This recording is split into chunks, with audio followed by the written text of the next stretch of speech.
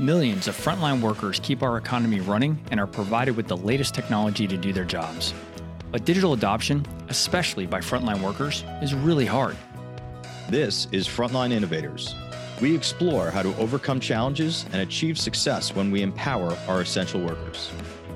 I'm Justin Lake. And I'm Gene Signorini. Together, we speak with experts who are leading the way and driving digital transformation to the front line.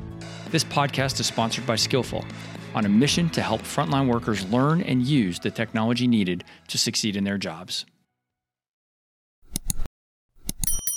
Welcome to the Frontline Innovators podcast. I'm your host, Justin Lake, and I'm super excited for today's episode. I know I always say that, but it's always true. I really am excited to get to talk to another guest. Today's guest is an award-winning, self-described learning and development nerd. He takes pride in his ability to solve business problems for future ways of working that create better organizational change management and agility. He's currently the director of change management, strategy, and communications for a little company up in Northwest Arkansas called Walmart. Please welcome Joshua Remorowski. Hello, Joshua. That was great. Yeah. How you doing? I'm very well, and I am genuinely excited to have you here. We had a great prep call a few weeks back, and I'm really looking forward to the conversation. I think this is going to be a great one for me and our guests. So yeah, let me go ahead. Let's do it. Let's go ahead and start off as we always do. I'd like to get your take on what you think is the biggest challenge you see facing the deskless workforce today. Yeah, I think, and I know we expounded upon it a little bit in our first conversation, but I think there's probably like two things. I think one, I think leaders need to do a better job of like humanizing digitization. So like when you look at how we're digitizing the workforce, becoming this deskless place that really is different for a lot of people for how they've worked for many, many years. And there is a human element to it, right? So obviously with having deskless workforce, you have new digital products you might try to use to enhance and enable your frontline team, maybe even your leadership team, whatever that may look like.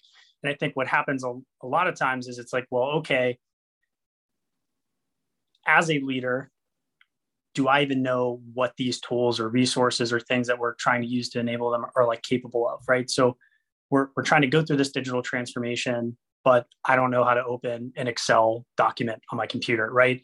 So then it becomes really hard to hold, people accountable and then require that reinforcement from a leadership standpoint. And really, without reinforcement, no matter what you do in a deskless workforce, whatever the AI tool or your fancy mind mapping opportunity, nothing's going to be different. You're just going to spend a lot of time and effort and end up right back in the same place you were a year before, 6 months before, name the time.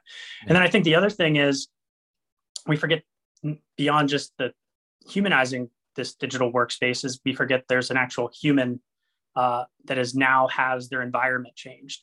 And right. I think the easiest way to look at it is if I would ask a group of people that have partners, whatever it is, you have someone you live with, and I'm like, hey, tonight go sleep on a different side of the bed. Probably be a fight in that house, 100%. Right? And that type of stuff, right? That's a simple change. I'm not asking you to change your complete way of doing work. I'm asking you to maybe move a couple feet on your bed with a different nightstand. Hopefully you have one. And it's hard for people to wrap their minds around because they have an expectation of that's where they're sleeping, that's where they're comfortable. And that's how people's brains work. So when you get into now, I'm going to take this and change maybe the entire way that you operate. Maybe it's your title, maybe it's the systems you work with, it's your home environment from what I'm used to or feel comfortable or safe. A lot of those things get missed, and it's, well, we just don't have the right leaders or we just don't have the right tools. And you just start throwing things at it when it's really like, well, did we set this human being up that's complete environment and ecosystem to which they work and now live in has changed and shifted? Yeah. Listen, as I've grown a little bit older and perhaps become a little bit more self-aware, I think previously I would have described myself as super flexible. And I think a lot of ways in my life, I would still describe myself that way. But, you talk about the side of the bed. Where I sit at the kitchen when we have company over, if somebody sits in my seat, it just drives me completely insane. I try to squash it, but it's like I'm so used to sitting in that place, and it's silly. You're right. It seems, when you think about it with a logical, rational way of thinking, it makes no sense at all. But we are definitely creatures of habit, and that's true in our work life and certainly in our work life. And so we have to take that account. And when we're trying to inject change into the organization, that sometimes it's not necessarily because the old way was better. It's just more comfortable. It's what's known. And as humans, we're not always very adaptable. Yeah. And I think leaders a lot of times, right, see themselves as adaptable. And I would say what's missed is, I think, being transparent that maybe you're adaptable to a point. I think we all are, right? There's things that people will bend and won't break. There's things that people won't bend at all on. And I think there's moral things. There's obviously like personal, just preference, like just that you like a certain sports team, and that's just who you're going to, root for, even if you have no ties to that team and whatever it is. And it becomes one of those things where becomes, unfortunately, sometimes like a part of who you are. And, people that you work with are who you spend the most time with in most situations, or a lot of time, right? I spend more time at work during the day than I do with my wife. So when something like that shifts, that's a huge part of my life, personally or professionally. There's a human being. I'm a human being at the end of the day. And I am not always good at change. And I think being transparent and sharing that with your frontline workers, your leaders that directly report to you, that, hey, I'm struggling with this too, is always going to be a really important thing, because, well, now I don't think something's wrong with me, that this isn't as easy as maybe my leader's making it think. And I think we get that super heroism, viewpoint of how you have to be, that it's put up this shield. I can make any change happen. And it's just not.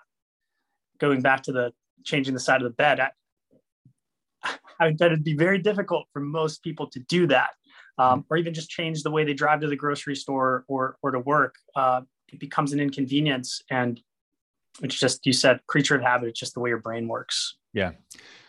In both our prep call and just in the few minutes here, you've talked a lot about the impact of leadership on change inside the organization. That's something that I want to explore quite a bit more. I'd like to pause it for a moment. Like to give our audience a chance to get to know a little bit more about you.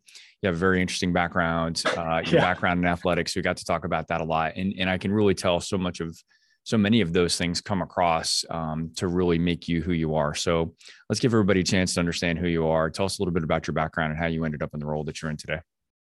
Yeah. So I would say I probably have a more blue collar, way of getting to where I am than maybe a lot of people do. And I'm sure there's other people that have that, but I would say my pathway has been very interesting. But yeah, it did start, I would say how I got to where I am today all started with my athletic background. I played sports most of my life, and all the way into college, played all the way up to Division I, baseball at Liberty University.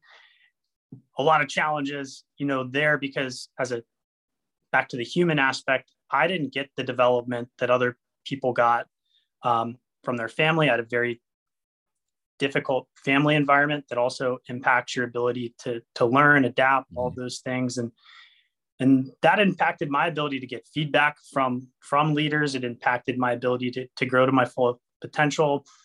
And, really, I found myself my senior year of college getting kicked off the baseball team for all of those things, because I did not have a great upbringing or support system to do most of the things I learned on my own. I didn't have a dad to play catch with and all those things that other people want to, go to private camps or whatever it may be. And so when I got into the workforce, I didn't really know what I wanted to do. And I think a lot of people, I lead people of all ages, and they don't know what they want to be when they grow up. And a lot of that's because of, lack of self-reflection and being able to be coachable through that. And so as I got better at being coachable, which you would think as someone that was an athlete, and I was pretty talented naturally, but I didn't really accept coaching well. It wasn't something I was good at. So I became a truck driver right out of college, recession 2008. There wasn't a ton of jobs, and it was a grind. And nothing makes you kind of understand what you want to do with your life more than doing a job you hate. And I mean, boy, did I hate that job. I mean, I did not like that job. And really through that, like dealing with customers and talking to people and really starting to establish like what I was doing with my day, listening to thought leaders like on the radio or podcasts, I really knew I wanted to find my way into like a corporate environment somehow. I went into doing field work for DirecTV, installing satellites, climbing roofs, almost killed myself a few times doing that. From trying to maybe work too hard, in the snow or whatever it is in the hills of Pennsylvania. And then I did door-to-door sales for business. I was a business account executive for small business at Comcast.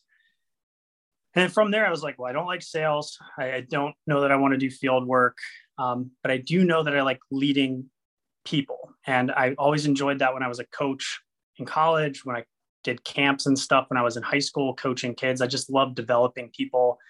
And I just wanted to find, how can I find an organization that can give me that opportunity? I found myself at Verizon there at an entry-level position at a call center. Never worked in a call center in my life. I couldn't believe they'd pay me to talk to someone. Like that was an insane thing. I was like, this job seems really easy. Like I'm just gonna, like they yell at you. I'm like, okay, so did my dad. So one of those things is like really interesting going through that was just the learning and development team and like how much passion they had behind the role. And I knew like that was such a great opportunity as I looked at the organizational structure to really lead, through changing people's behaviors and what better way to do it than in learning and development. So I found my way, pretty much every year since then. That was 13 years ago. I started that job. I've had a new role every single year, pretty much for the last 13 years. I found my way into becoming a senior trainer. I moved away from Pennsylvania to take on that role and did a lot of tech-based training, software, network engineering, things like that. A lot of interesting things with AR and VR. Just to clarify, you were on the L&D side, but you were training for those other roles inside Verizon. Yeah. Okay. And when I really started getting into like the leadership development piece, that's when it really started to broaden my horizons, like what's really out there organizationally, like seeing all these different business units and like what they do and what their behavior gaps are, from like selling to business accounts to selling to someone in retail to being a support person to, product or program management.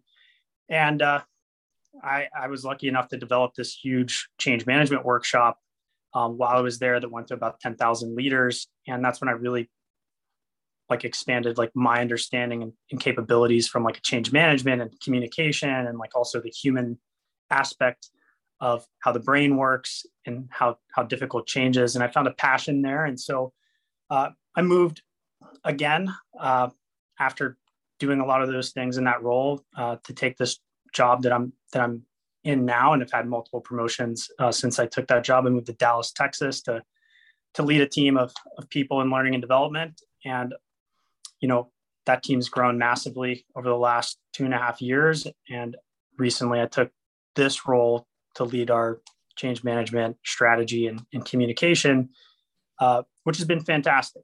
I think it's one of those things that there's so many different aspects of it. And really more than anything, it's just making sure, like, do we have a really well thought out plan to do the thing that we're saying we're going to do? Because yes, the business needs to do this, but there's humans that make this business go. And we can't forget that, because they'll quit, they'll go on leave of absence, whatever it may be. There's other effects from potentially our poor planning and poor decision-making that are going to occur. So it's been a really interesting journey. Sometimes when people ask me questions at work, I'm like, how am I the person that's in charge? I'm the person that answered that question.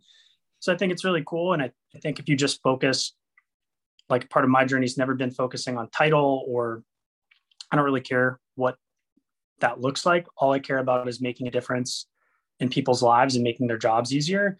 And I found if you find that thing, like what your ethos is when you show up to work, all the other things work out, right?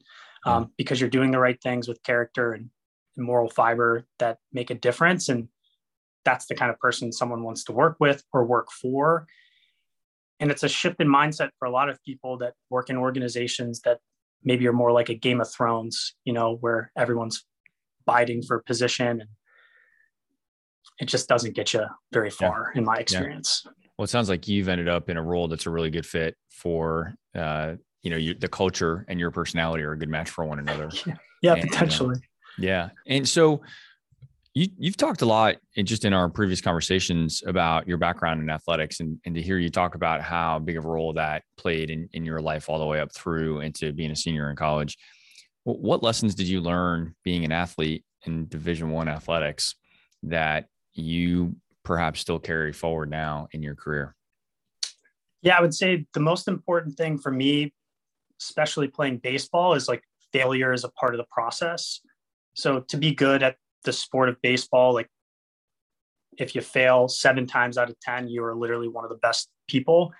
And that's just after you might have, in a micro fashion, failed multiple times, maybe in that at bat, right? So you yes. swing and miss, and you have to constantly adjust your mind and understand like what's going on and how to adapt to what that other person's, doing. And when I think about like problem solving and having strategy and vision for like the things I want to do and seeing where the business, I've applied like not only failure, but how you look at problems, right? Like this thing happened last time. I did this with my hands. What do I need to do differently? And is that going to be, is it going to be the same pitch? Is it going to be from the same arm slot? Whatever those things can be. And as someone that also was a pitcher, the same type of like game of chess has been huge for me. I think a lot of people struggle with understanding what strategy is. And I hear it thrown around all the time, like what's their strategy, or help me put together a strategy. And it's not like checkers where it's just, I get to this one hurdle and I go over the next thing. I very much view it like chess, where you might have to go a few steps back, but you also have to have the willingness to know you failed, to take those few steps back with humility to then pivot and go the right direction. And so I would say failure has been key. And then I think the other thing too, for me, with just being around other people that were far more talented than I was that like patience and persistence like pays off. So, I had times where I had people that were maybe just as good as me or better. It was their turn, right? 2 of my teammates, I remember in high school, we had a very talented high school team, both got drafted out of high school, very high quality pitchers. Most people would have been like maybe frustrated with that, but I knew all I had to do was just work and work and work, and eventually my time will come. And that did happen. And then I got horribly injured, and you get faced with another, obstacle.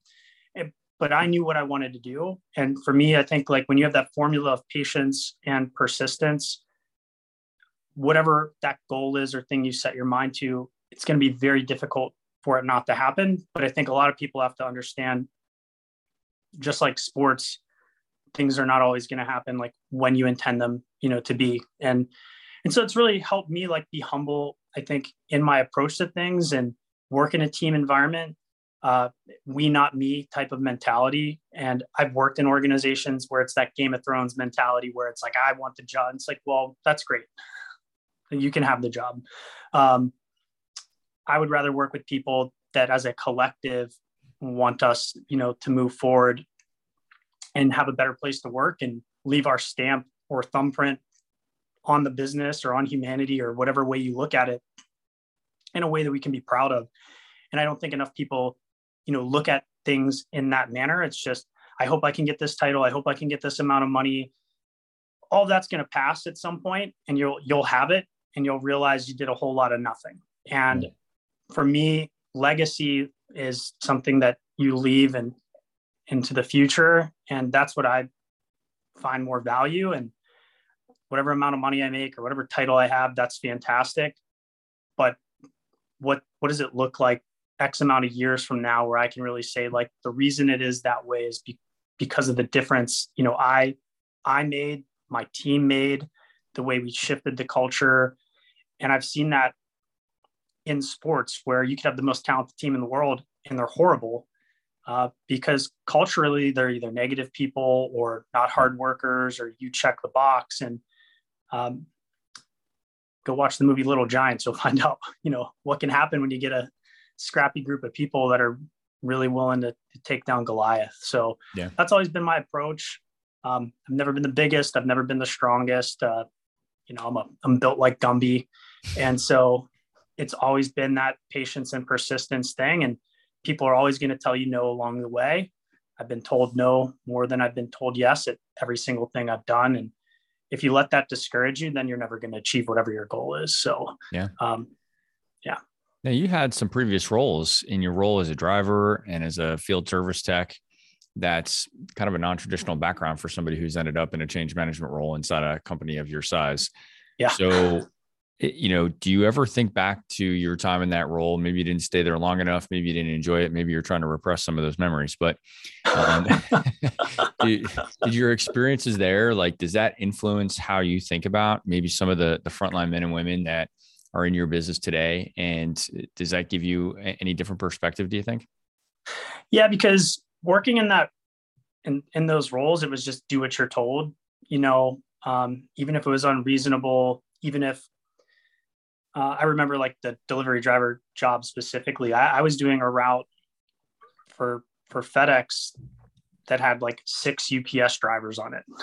So my route was the same scale that they had, but they had, 6 people, doing it. And, eventually they figured out once you lose this person that's maintaining this, they ended up hiring 4 people to do my one job. Yeah. And I think I look at a lot of these positions where you might have someone on your team that's underpaid. You might have someone that's being overworked. And as a leader, if you're not going to fight for that, then what are you for? And I see that all the time. And I've been there. I grew up in a blue collar, household, blue collar family. I know what it's like to watch your family struggle and go bankrupt and all of those things, and how stressful that can be, and into the future. For a long time, people carry those things from their past into their everyday work. And that's usually what I think about is I've been there. I've worked at a job where I wasn't appreciated. I've worked at a job where I worked really, really hard. How can I make it easier for other people so that it doesn't mean that they don't have to work hard, but it shouldn't be unnecessarily hard. It shouldn't be not thinking through the decisions we make and just saying you're going to have to, figure it out. And it shouldn't be that I'm so disconnected as a leader from my own feelings, because leaders have a very good job of doing that, is disconnecting themselves from emotion, which is a terrible thing from a change management standpoint, and really understanding the effect you have on human beings within your workforce, and really just adapting to that. So yeah, I think nothing about my trajectory has been, I would say, traditional, especially the field. Same thing with the field service tech work. You just get to see how poorly trained other people are in an organization to deal with things. They might come out with a new product and they didn't train the front line correctly, and things are getting installed improperly. Maybe the sales teams, weren't. I saw all the time our sales teams were selling things that couldn't be installed, and I'd drive an hour to go install something, and I would tell someone, hey, I can't install it. I know you want to watch the Pittsburgh Steelers play tomorrow. I do too. The difference is you can't, because you have this massive tree in the way of getting signal. And that's just, I can't in good conscience put this in, because you're not, it's not going to have signal other than maybe for 2 months out of the year. And it won't even be the entire time that the football season, is on. So learning how to give that bad news, and then also understanding what it's like to give feedback, up the channels, sideways, and then being the person at the very bottom, I think was helpful to understand how do you look at things broader when you're doing an organizational initiative, when you're managing, whether it's a training, a new product, whatever it may be, to say, hey, have we thought this through? Yeah. Do we have all the answers that we need to not create unnecessary friction for customers, to not create unnecessary friction for our internal customers, right? Which should be very important as well, the people that make the company go. Yep. And I would say, like, I think about it all the time. Sometimes I'm just in gratefulness where I'm like, I'm so glad I'm not carrying a treadmill up 7 flights of steps because this old building doesn't have an elevator. Yeah. And, you know, and then I get reminded, maybe you should stand up. You've been sitting for a while. You should probably stand up and stretch your leg. Yeah. Well, one thing that you've talked about now a few times is leadership. I'm kind of getting back to change management and digital transformation initiatives. And something that you said that really caught my attention was that leaders are sometimes afraid of the very technology that we're trying to deploy, and that it can, kind of thwart the success of the program if they're not as on board as we would expect from the men and women in the front lines themselves. Can we talk that through a little bit? I'd like for you to expand on that and just share with our audience your take and maybe some of your observations and how you've gone about maybe trying to, correct that inside your organizations. Yeah, I think it goes back to like humanizing like the digitization of your workforce or whatever you're doing. And I think, who are your influencers within your organization, right? Like that's the true way you're going to get change, is knowing like who actually influences this sticking. And most of the time it's the most forgotten part of your organization, which is middle management. They have the most touch points with your frontline leaders. They're typically not the person choosing the systems, choosing, they're pretty much the people that have to bring the bad news to whoever, depending on what it is. And maybe it's good news.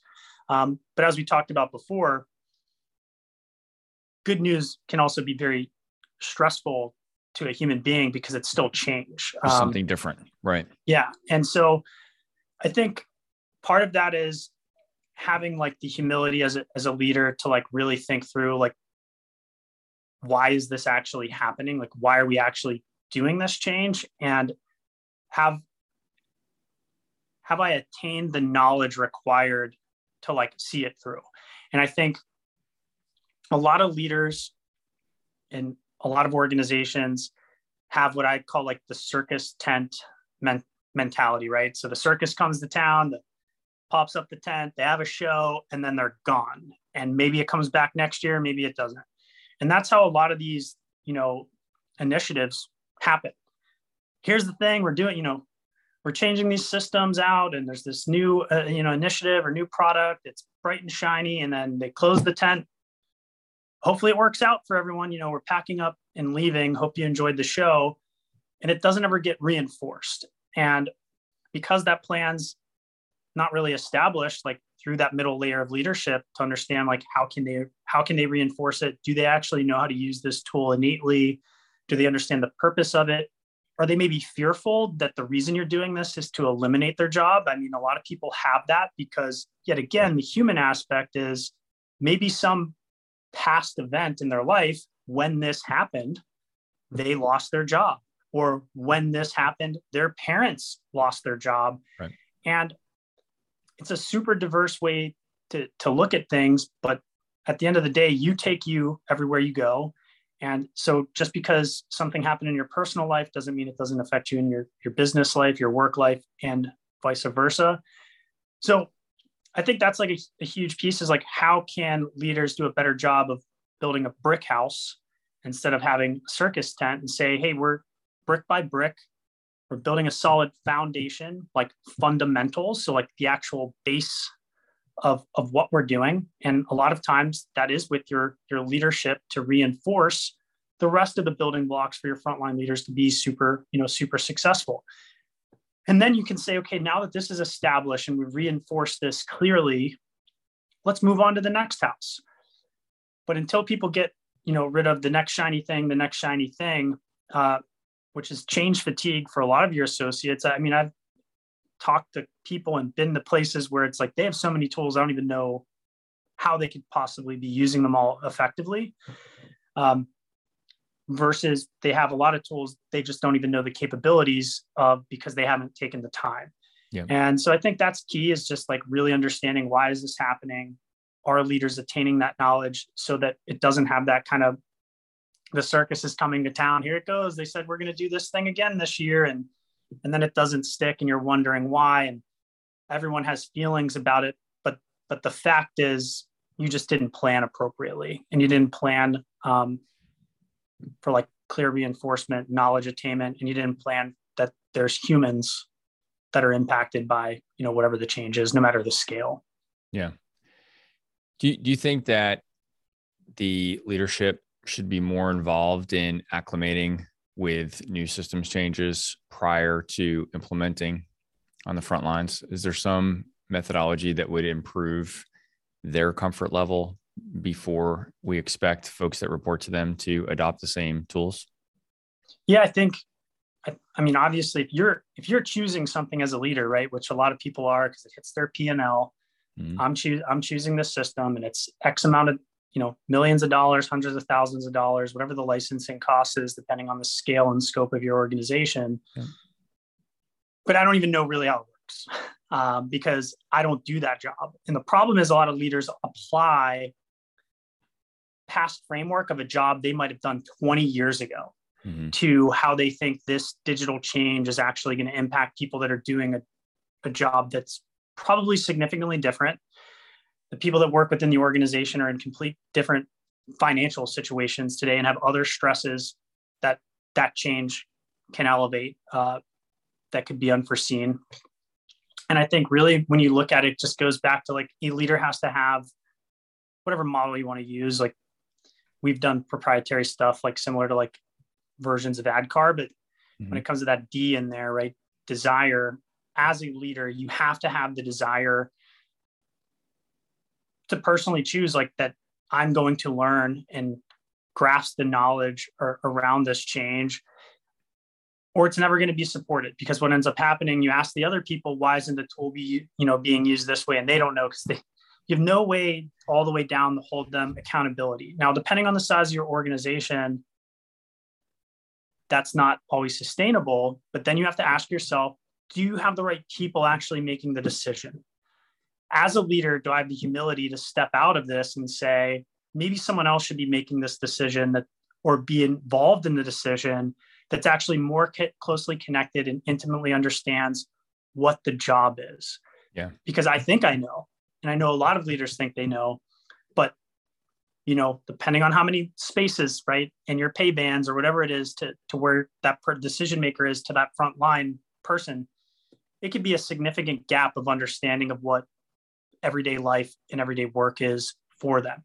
For the other folks in the organization that'll be affected. Yeah. Yeah. I'll tell you what, as you're talking this through, I've realized something lately, mostly as a result of our work during our day job, that a lot of the decision makers that are buying technology solutions for large organizations are making those decisions based on their need for increased financial visibility, inventory visibility, right? Some type of reporting mechanism and stuff like that. And so a lot of the decision criteria for buying that technology or implementing that technology is about what their needs are. And that makes perfect sense. And I understand that piece. What we see this happen, it's literally happened in this last week, where we're talking with an organization who now has to roll out some mobile technology to their frontline workers that will feed that back-end system. And they had not spent any time really exploring the mobile application and the use of that for their frontline workers. And so now it's coming time to implement. And, the vendor said things like, this was a quote. They said, "Don't worry, it'll be easier than you'll think, you would think, to roll it out to your frontline workers." Yeah. And that really stuck with me because I said, well, of course that's what they're saying. They're trying to sell a new solution, and they're selling that solution based on the executive's desire to have this better reporting and better routing. And this was actually a delivery application. So it was around routing and route optimization and stuff like that. That's the return on the investment they were trying to get, was improved routing and lower miles and better gas, right? All fuel expenses and all of those other things that would come as the output. But on the input side of that, the men and women on the front lines were going to have to interact with some technology. They had no part in making the decision, and then they were going to have to absorb this change. And when it came down to it, the organization's now trying to play catch up to figure out how that solution's actually going to work in the real world. Yeah. And so it strikes me, you talked about it before, just kind of this vulnerability and transparency from the leadership standpoint to say, to be more open-minded, just saying, hey, there's going to be impact in the organization that I'm not aware of, and I'm probably not the best judge of determining how easy or difficult that challenge is going to be for them. And I should engage some others, in that process. So it's just interesting to hear you talk about that. And I have just, a week's old example of that exact scenario. Yeah. I think John Maxwell said it on a podcast I was listening to probably like not too long ago, 6 months ago or so. And just like, if you can ask the right questions, but if it's to the wrong person, it doesn't matter. And I think that happens a lot where, because people attain a certain title or certain level of success, they think they know more than what they really do. And yet again, now you have the wrong person who can't answer the questions, potentially making the decision, in a room. And I think for a lot of leaders, it's just having the ability to say, I'm not the best person to make this decision.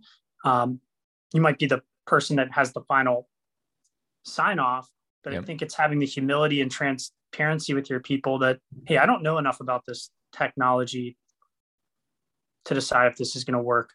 I'm not connected enough, nor should I be connected enough, because it's not sustainable, at the level that you may be, depending on your organization size, to know every single thing innately that's happening within the organization. It's just not possible for most leaders, depending on where they are.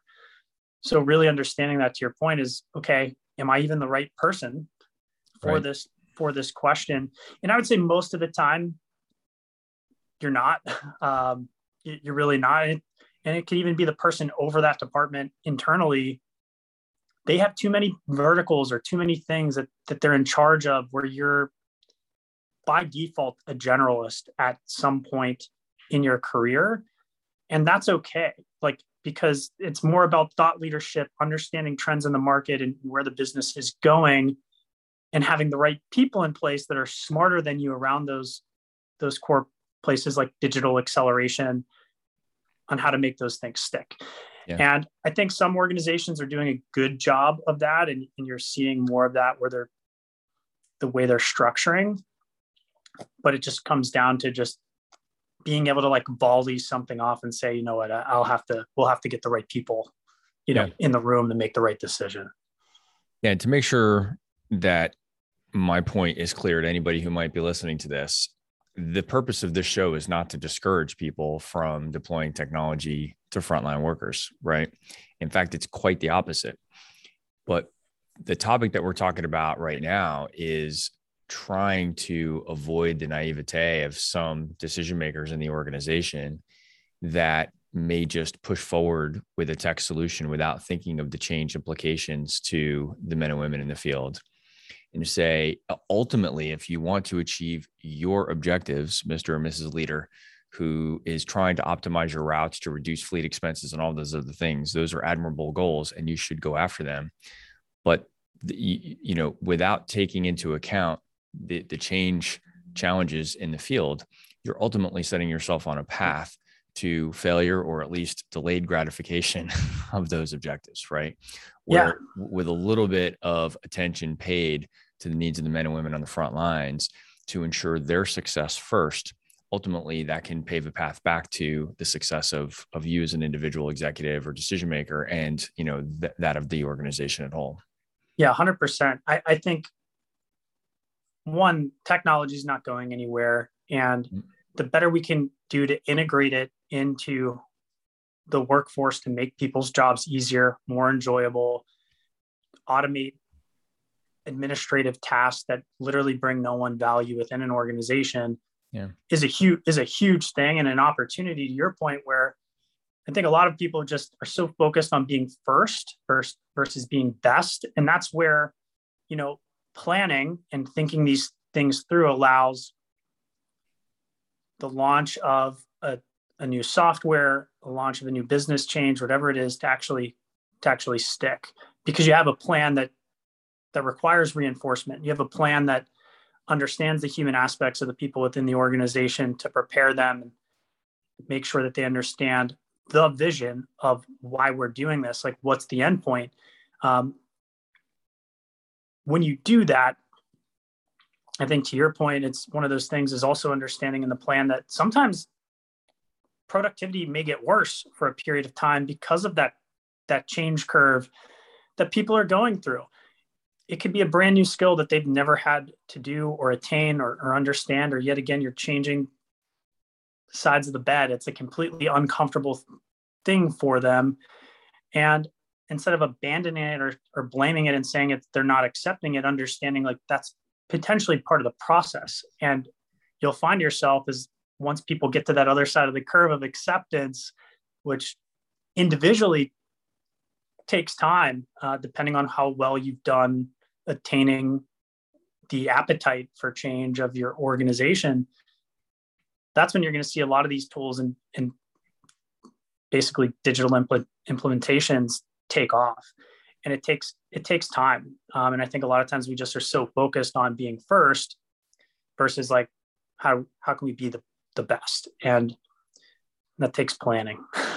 Yeah. I think right now though, we have this weird, there is kind of a perfect storm brewing, right? We've got labor shortages in a lot of areas that are being affected by this, right? So we still have the same demand. We may have less labor to apply, to serve that demand than we had before. We've got a greater appetite than ever before for digital transformation, in part to make that workforce more efficient to be able to withstand the demand, right? So we've got a lot of dynamics that are happening at the same time. And you just talked about the dip in productivity, but you're talking about it at a time when I can afford a dip in productivity the least, right? Yeah. That's a crazy scenario for all involved. And so what's your plan for how you would communicate those scenarios to leadership to say, I know you have to meet, your revenue objectives or, deliveries objective, whatever that case may be, whatever metrics they're driving toward. At the same time, you're trying to roll out this new technology. And what I'm telling you is that we're going to see a dip in productivity. It's going to be seen as, just unsustainable in a lot of cases, right? Or unacceptable. Yeah, I think it comes down to understanding, like, obviously the future of work is with technology, and most leaders do understand that.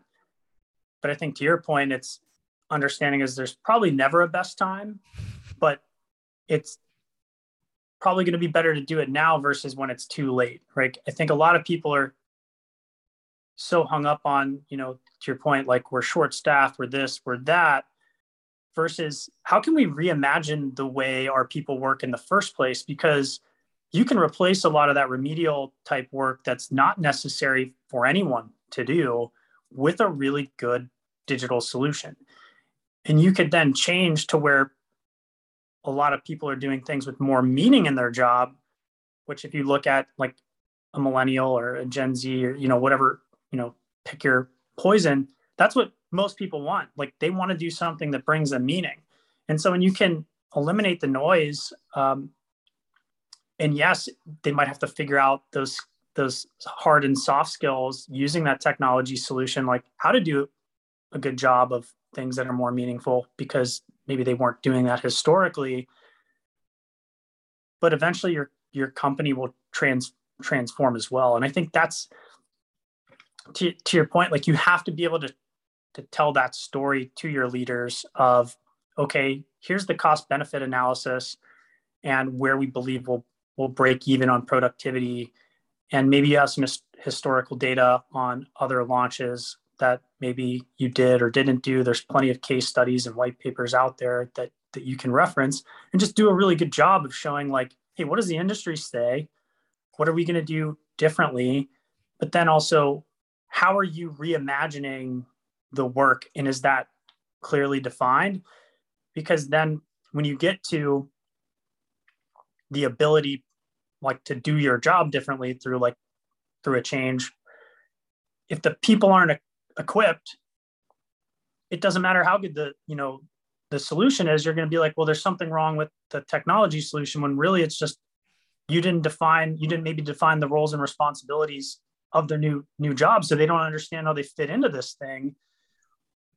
Or maybe you missed a part because you didn't plan well. So I think a lot of leaders know where it's going and what they need to do. And I think it's also having their willingness to be able to either delay something else or understand that, hey, there might be a loss here or a bigger spend in this area this year, but it's part of our longer strategy to transform the way we work. Yeah. And better to figure that out now, when eventually you're not going to have a pandemic that makes people work from home. Like, people are going to work from home. Like, right. At some point, some percentage of people are always going to work from home, and there's not going to be hybrid, this, that, and the other thing. It's just going to be what newer organizations, because a lot of organizations disappear off the face of the earth, are going to offer. And it's going to be more competitive in the market. And you don't want to be that company that tries to then shift to adapt because you're losing the war on talent. And then you can't, yet again, you're worrying about trying to catch up to be first versus best. And I think that's where a lot of it's missed. And that's a pretty easy story. Like, once you really communicate that to leadership of like what your opportunity is, but you have to know, like, where are you going, right? Where are we now? What does it look like when it's working? And if you can clearly define that, reimagining the organization's a lot easier, because then you'll know, like, have we given them the knowledge they need? Do they have the right abilities, and are they defined clearly? And then what's our reinforcement plan? Take that technology solution and even do further enhancements, right? Because, that gets iterated and it gets collaborated with a lot of times with the people that, make them, because they're willing, they want to increase the ability of, whatever software or platform that they have as well. So it's a win-win solution, I think, for both parties at that point. It actually adds to the change management challenge, though. We've talked with several guests about this. And again, we see this a lot in my day job, that the iteration frequency of change of the applications that we're deploying to the men and women on the front lines creates just a change saturation problem, right? The frequency of those changes. Doug Eichhorn, who was a guest a few episodes ago, talked about, trying to advocate for the frontline, the men and women on the front line, by asking the dev team to stall some of their iterations, right? To do every other or every third iteration, to where they would only then have impact on the user interface, and use the other two iterations in between to, do performance improvement on, the back end, databases and stuff like that. Right. And that to me was a really good idea, to be able to say, like, listen, we don't want to slow down the dev process. We're not trying to create an inefficient development process, but we also have to recognize that there are some, kind of victims of agile development. Yeah. That when we're rolling out all of these new capabilities, like, there's somebody on the other end of that's like, I just figured out the way the last change, and now I'm having to make changes again. Right. So there's a role for everybody, from development to the leadership to the L&D team to the change leaders like you and your role, to be able to smooth out some of the ebbs and flows of that change a little bit. Yeah, change fatigue is real. It's like the death by 1,000 cuts, like you're talking about, that happens a lot. And, those people are just trying to do their job too. And it just goes, again, someone that's probably more disconnected from how many changes are really occurring at that micro level, might be making that decision. Yeah. And yeah, I think it is a challenge. Like, we have to deal with it all the time, where you have to balance, what do we need to say no to, and why is that? You might have to go from like a business standpoint and say, okay,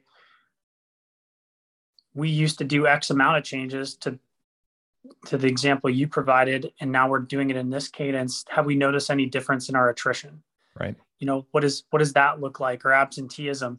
Those are good barometers that a lot of people miss, because we don't track enough stuff as leaders, that for like actual, it's the financials, it's this things, but what are the other things that are pretty key indicators that the way we're working is like an unhealthy way of operating? And then you might, okay, we made this change, and you see whatever their attrition number is, let's say it's 15%. Well, now it's 10. And historically it's never been 10. Clearly this is like making a change. We're not burning people out or discouraging them or whatever it may be. And their proficiency in these changes is also increasing, which higher productivity or whatever, which also all those things impact financials in other ways. And I think that's just another one of those stories that you can tell to really be a better business partner across the business, right? Because that's a more holistic view and a holistic way of working. Yeah, and there's starting to be some data that's coming out now. We just reviewed some of these pretty recently about, exit interviews of frontline workers who are saying that lack of training and the technology that they had to use on their job were some of the reasons that they were leaving. And so that's pretty profound, right? And in a time when maybe turnover wasn't seen as one of the top challenges for a business, maybe those, maybe decision makers would look the other way. But at a time when turnover is typically one of the top 5 priorities that, senior leadership are dealing with right now, you're going to start to look a little bit more closely and say, okay, how can we improve? How can we fix those gaps to improve their use of the systems and in general, training solutions across the board so that they can feel more comfortable and be successful in their role? Yeah, I think you make a good point. Like so many organizations, especially ones that have customer facing websites and customer facing products, some of them have some of the most aesthetically pleasing, easy to use, literally anyone, could interact with it type of interfaces from a UI standpoint. And then you go see what maybe their people internally are using and you'd be like, how is this the same organization? We see it every day. Yeah. And I think to your point, that becomes a frustrating thing to an employee, especially a frontline employee that's typically using those systems more than anyone, just by the nature of the job. Well, it's like, you don't care, right? We serve our external customers, but we do have these individuals internally that we need to serve really well also. And I think all the engineering resources, all the things a lot of times go to those outward facing things, which is good. But if you don't measure things like you're talking about, people are quitting their jobs in record numbers. And some of it's just because they'd rather be unemployed than have to deal with how difficult it is to do the simplest task or feel heard. And I don't think that should go unnoticed. And the companies that make that pivot, to your point, that get better digital systems within their organization that are on par with how easy a customer's experience is, they're the ones that are going to outpace everybody, because those employees are going to have other things that they can contribute. They're going to have better ideas. They're going to have more iteration internally to improve the customer experience, whoever that customer may be, externally. Yeah. And customer experience, falls off of everybody's tongues. It's something that, we're all very focused on, but there's a lack of awareness of the importance of the employee experience inside the organization. And, I believe that improved customer experience in the market overall is actually creating a larger delta for that employee experience, because your employees are customers outside of your business, right? And so they're using Amazon, they're using Netflix, they're using all the other platforms that we all use that have amazing, customer experience, platforms. And then they come into work and they're not trained properly. They don't have the right information to be successful. They're using applications that are difficult and, complex transactions and things like that. And so the delta is getting bigger. I agree. And so we all need to work better to close that gap a little bit. And, let's face it. I mean, sometimes internal applications are complicated. There's more transactions that I might have to learn as an employee than anything I would ever do as a consumer on Netflix or something like that. But we do need to bridge that gap and allow them to be more successful that way. Yeah, I think it's a funny thing that, like you're saying, I could go have an interaction depending on where you work and it'd be better as an actual external customer than an internal, than working for the company itself, which is just fascinating. And I'm sure you see it all the time. And I've seen it. But I actually had an experience as a guest at a retailer. I won't mention who it is. I don't want to, throw any stones here, but I was at a retailer and I was asking for some help. And instead of using their in-store device to do a lookup. They actually said, you know what, our website is actually better. And they pulled up their public website from their own personal phone to help guide me. Yeah. And I thought that was really, it was a pretty powerful experience. I wish I knew some leadership over there. I'd love to tell them that story. So, hey, we're coming up on the end, and I knew this conversation was going to go fast. I always feel like they do. And I've come away knowing that I've got about 10 other questions that I was hoping to ask you today. So we may have to schedule another conversation at some point. Sure. But before I wrap it up, I'd love to understand, you're a very passionate guy. You've got a lot of enthusiasm for what you're doing. What is the contribution that you've made that you are most proud of? I think the thing for me is helping people have higher standards. I think a lot of people within organizations, and I hear it all the time, and whether it's in business verticals or different companies, they just accept the circumstance. And I really think if more people raise the bar and challenge the status quo, you will see change. It will take time, but it takes a village. And for me, that's what I'm most proud of, is everywhere I've gone or been a part of, I've left it better than it was. And it's a very difficult thing, because almost every one of those situations I've gone into, people told me, you'll never do this. You'll never be able to do that. This can't be accomplished, whatever it is. And that's never been my focus. But a lot of people get immediately discouraged by that. So for me, it's really just elevating the standard and challenging the status quo. And I love, rustling the bushes and seeing what falls out, and then determining, hey, which one of these things do we want to tackle first? Yeah, I think that's a great way to wrap up our show today. Thank you for sharing that. I think that's a great way to look at it.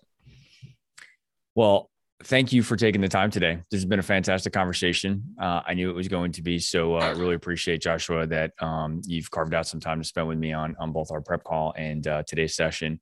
I do want to remind you, I'll be inviting you to participate in the private group on LinkedIn called Frontline Innovators Council. It's a private group that we have set up on LinkedIn so that we can continue the conversation beyond today's podcast. And through that, bringing you into that group, I'll be introducing you to all of the other previous guests of the show. And we've got almost 40 members inside the group right now. And we're just starting to get some momentum of having some folks share ideas and ask questions inside the group. And so after today's episode, I will get an invite out to you to join. Awesome. Thank you so much. All right. Well, everybody, we're going to need to wrap it up there. And I hope you found today's conversation as enjoyable as I have. And if so, we always ask this at the end of every show. Please share and rate the podcast. 5-star ratings really help ensure that it gets promoted to other professionals like you that are innovating on the front lines. I watch a lot of YouTube stuff, and they always say you're supposed to smash the like button. I don't think we have a like button the same way on podcasts, but you guys get the drift. We could really use your support on that. Remember that the podcast is sponsored by Skillful, the mobile digital adoption platform for deskless and frontline workers. Visit the website at skillful.com. That's SKYLLFUL.com. And we're always looking for new guests on the show. So if you or someone else is out there innovating on the front lines, we'd love to hear the story. Please reach out to me on LinkedIn and let me know what's going on, and maybe we'll get you on the show. Joshua, thanks again for your time today.